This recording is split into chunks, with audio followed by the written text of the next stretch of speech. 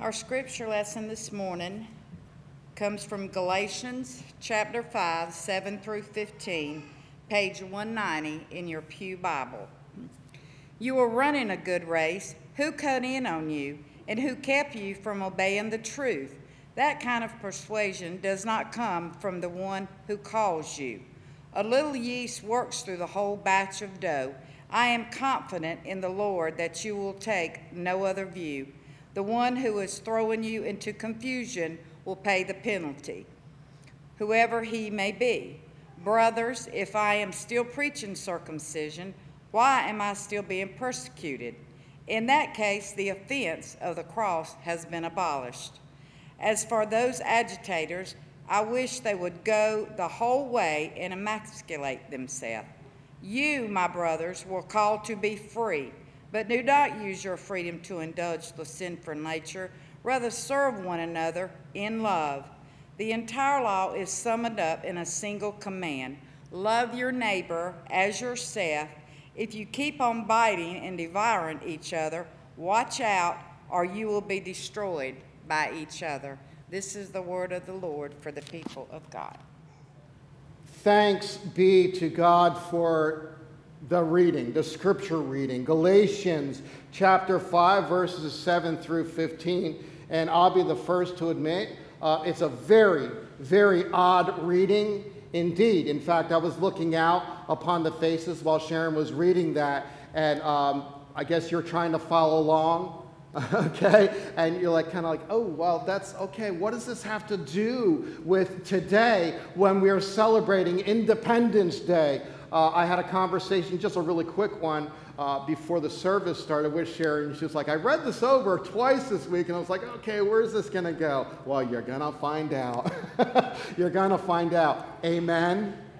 Amen to that. Again, if you've never heard this passage in Galatians before, or perhaps you have, and it's always been bewildering, but right now you're most definitely confused. You're very confused, but I promise you, and I hope I've never let you down on promises, but I promise you that in about 5 minutes' time, it's all going to make sense. In fact, I'm going to read it again in about 5 minutes, and I'm just picturing windows opening of the mind and understanding going on. Well, today's scripture passage comes from the Apostle Paul, and it contains a very famous verse that most pastors I know have preached on. And the verse is this: for you were called to freedom. Brothers and sisters, only do not use your freedom as an opportunity for self-indulgence, but through love become slaves to one another, become servants to one another. And that's weird language right there. We don't talk that way among each other. So here's this passage this verse in today's language. It's summed up like this: those who follow Jesus the Christ are set free.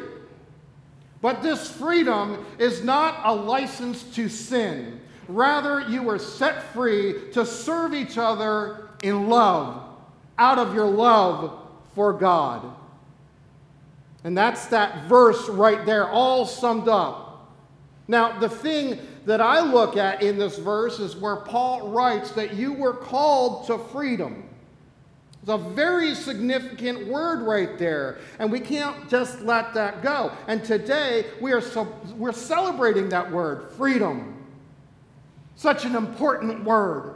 But here's the thing. In the sense we are talking about this today, you cannot have freedom unless you are set free from something. Very important to grasp that. So you have to ask the question of this: set free from what?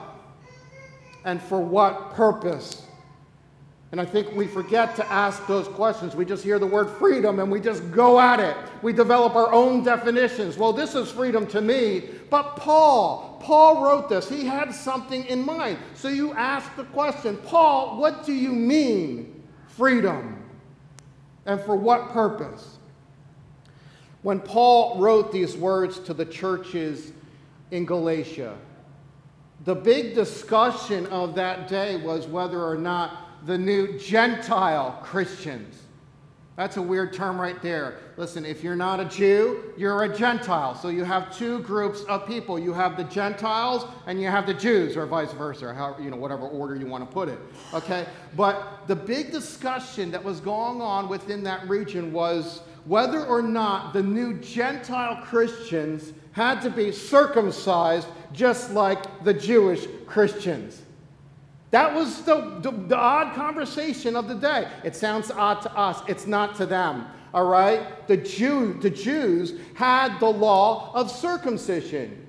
It is how they sealed the covenant between them and God, circumcision. And it goes all the way back to Genesis chapter 15 through chapter 17. And that was the mark of a Jew. So they were recognized by this mark. Circumcision, and then the law. And that was a sign that they were God's people. So you bring this all the way forward to this discussion that is going on within the church, and the people, if you really want to get to the heart of the matter, the people were just trying to decide what are the marks of a Christian.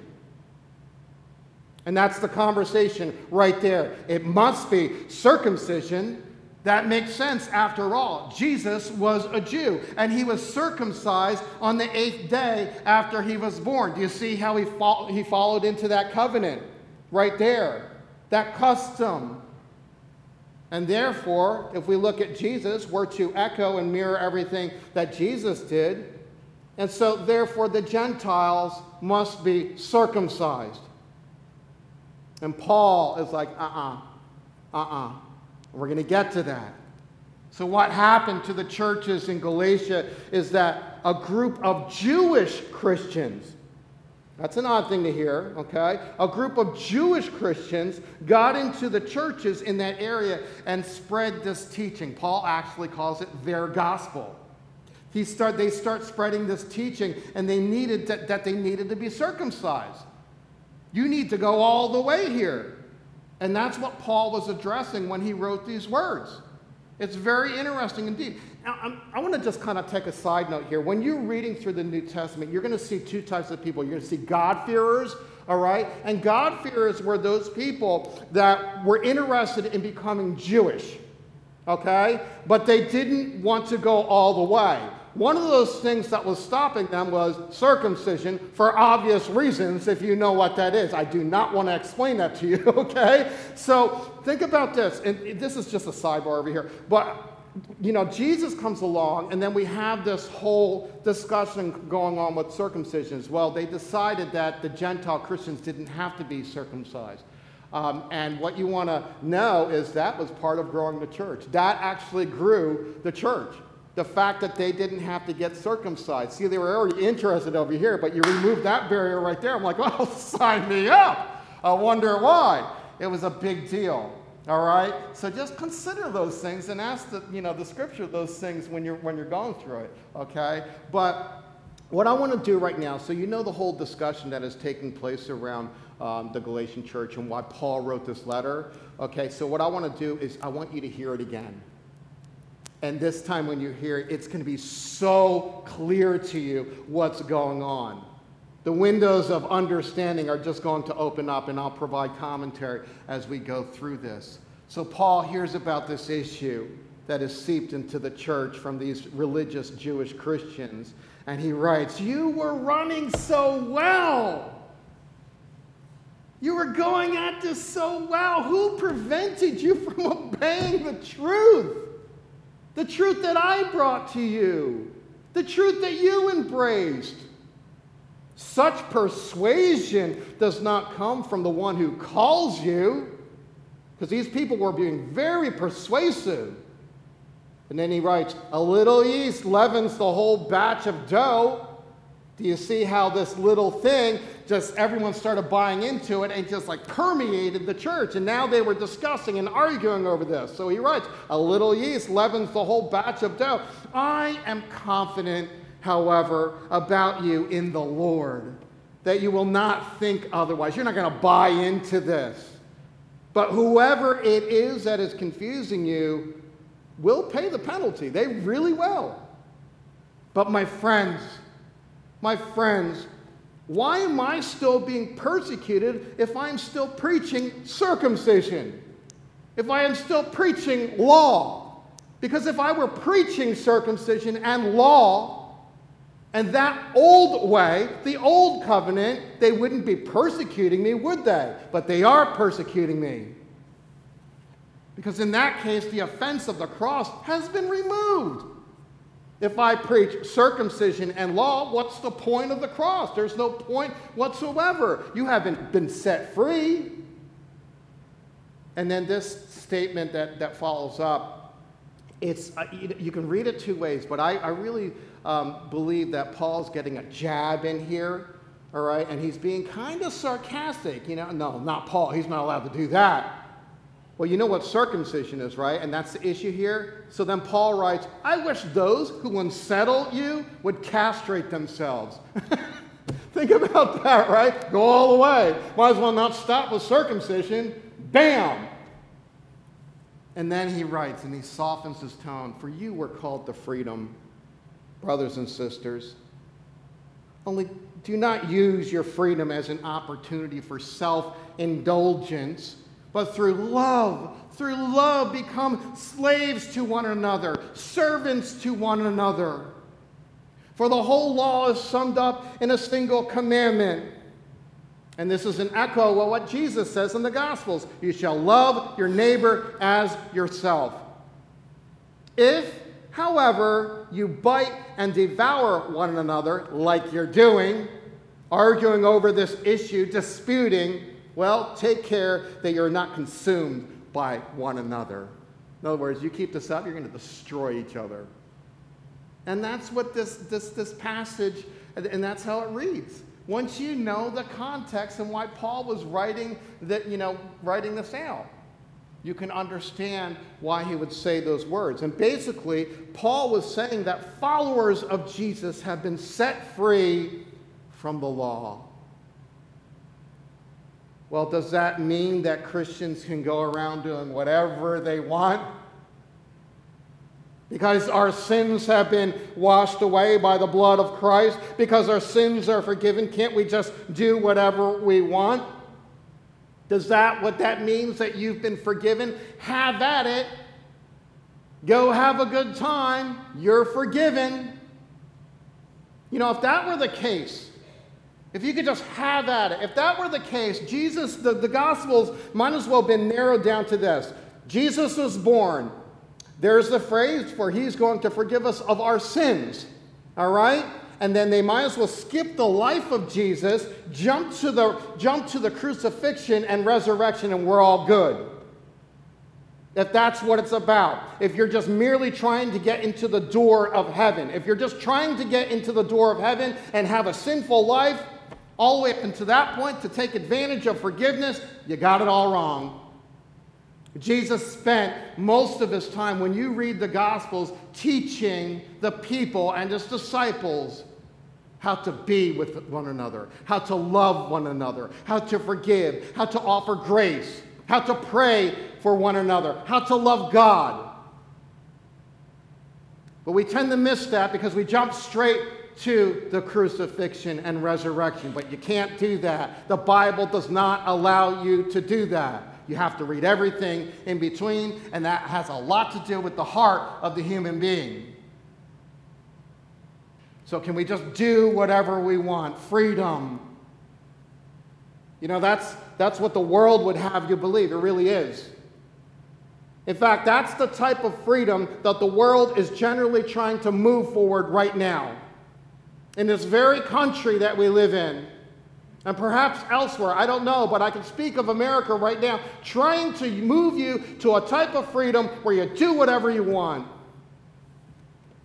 And if it's not living under the thumb of an oppressive authority, like some nations, if we can't do that, we can do this instead. We can let them be so free that they actually end up being their own oppressors. Take a moment and let that sink in. The idea that a people can be so free that they actually end up being their very own oppressors.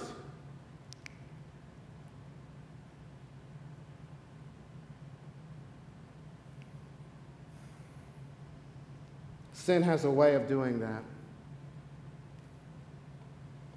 First, it entices you. It's right there. It's just all shiny. And it's got promises attached to it. And you have a choice. You're free to make a decision to engage in that sin. So what do? You just dip your foot. No, we'll start off with the toe. You dip your toe in the pool just to see the temperature, right? That's the sin, okay? I'm good to go. Next thing you know, it's your foot. Then it's your whole leg. Then it's your entire body.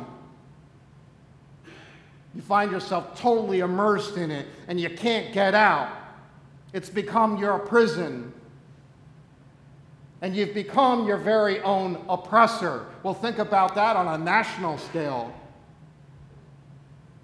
I want to tell you right now, you have to really understand, a world without boundaries is perhaps the most dangerous place to be.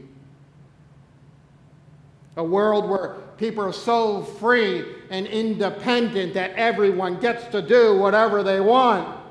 That should scare you. That should frighten you. And it all begins with this phrase. You ready for it? Just do whatever it takes to make you happy. Do whatever you want to make you happy. Have at it. Here's the other phrase. The heart wants what the heart wants. You know how many times that phrase has hurt people on the other end of that? I'm sorry, the heart just wants what the heart wants. You're just free to do whatever you want, do whatever it makes to make you happy. Well, you know what? That works out great if you live in a world where everyone's righteous. That's wonderful in heaven, right? If you're a righteous person with a pure heart, then doing whatever it takes to make you happy is a good thing. You're going to love people. You're going to serve others in love. You're going to love God. You're going to be generous. You're going to be humble. You're going to be grace-filled and compassionate, and you're going to be listening to everyone. Why? Because that's the definition of a righteous human being, if you ask me. You're going to do good, virtuous things, all for the benefit of the other. But what if you're not? What if you're not a righteous person with a pure heart? What if you have a darkened heart? What if you're a self-indulgent person, like Paul points out in this passage? What if you seek power over those around you in order to make you happy? What if that makes you happy? Hurting other people. What if what makes you happy is bringing harm upon someone else? What if what makes you happy is just being selfish, just living a life of pleasure? That harms other people. Why? Because you're using other people for your gain. What if you're that person? Does freedom, do whatever you want, look good then? So no. Freedom in Christ is not a license to do whatever you want. Rather, you've been set free in order to serve God through loving each other. That's why you have been set free. And the scripture here is pretty straightforward. But through love become slaves, become servants to one another. For the whole law is summed up in a single commandment. You shall love your neighbor as yourself. These are Paul's words. These are the words of the scriptures. You shall. And that, people, is the definition. It's the Christian understanding of freedom. That's what unites us together. That's the definition of freedom. To be set free from sin in order to serve God. That's the purpose. And so, here we are today in 2022, celebrating 1776, when the American colonies were no longer subordinate to Great Britain. And we have this Declaration of Independence. Not a lot of people know that. A lot of people today, unfortunately, think this is the time of year when the fireworks come out and we just have a good day. And they don't realize we were set free from something in order to be under something. They don't know that. They have this loose definition of freedom. Kabang!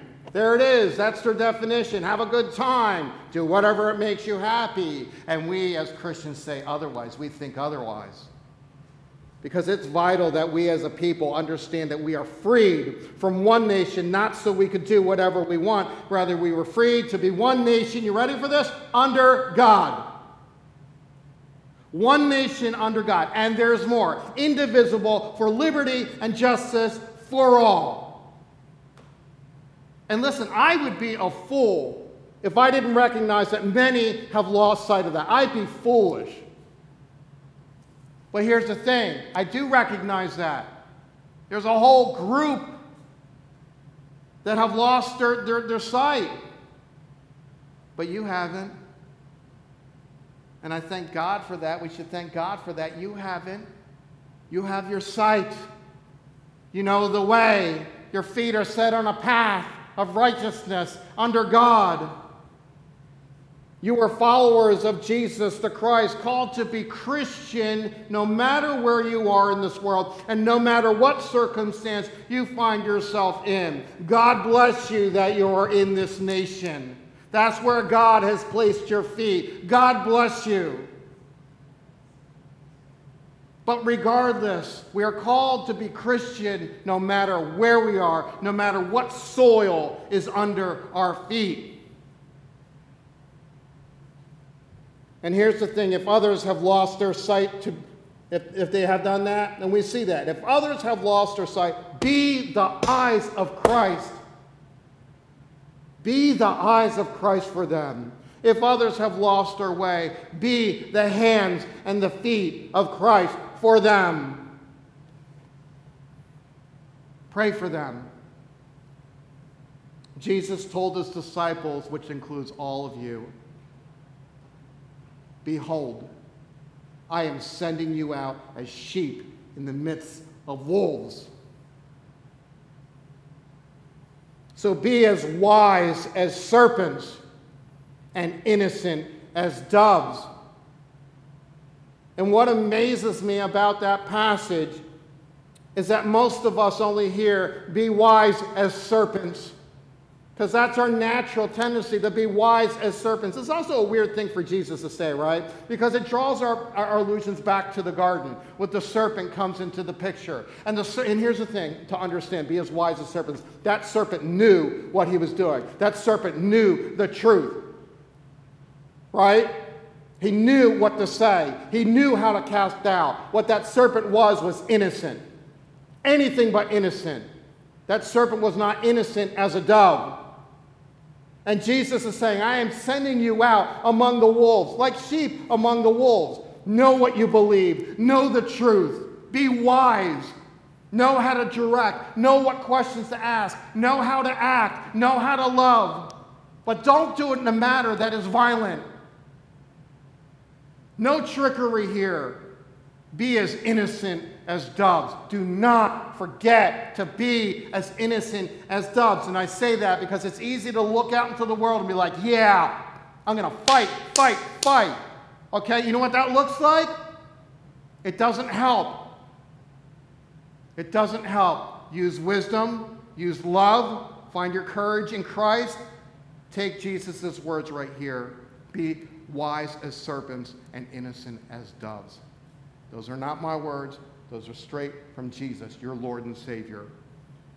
And as you celebrate America's independence, know that we are still one nation under God. One nation under God. Have faith that God is still working. Look out into the world and see his works. They're all over. It's easy to focus on the wrong things. Focus on the right things and correct the wrong things. Use a corrective lens. Indivisible, now more than ever. Stay united, people. Stay united. Be of one mind and having the same love, united in Christ. Bring that to the world. Liberty and justice for all. Remember that the independent life that you live is dependent upon the price that Jesus the Christ paid with his life. Jesus came and set the captives free. Jesus came so that you could have life and have it abundantly. Amen to that. But remember, you are set free to serve each other in love. For the whole law is summed up in one statement. You shall love your neighbor as yourself. Amen. Amen.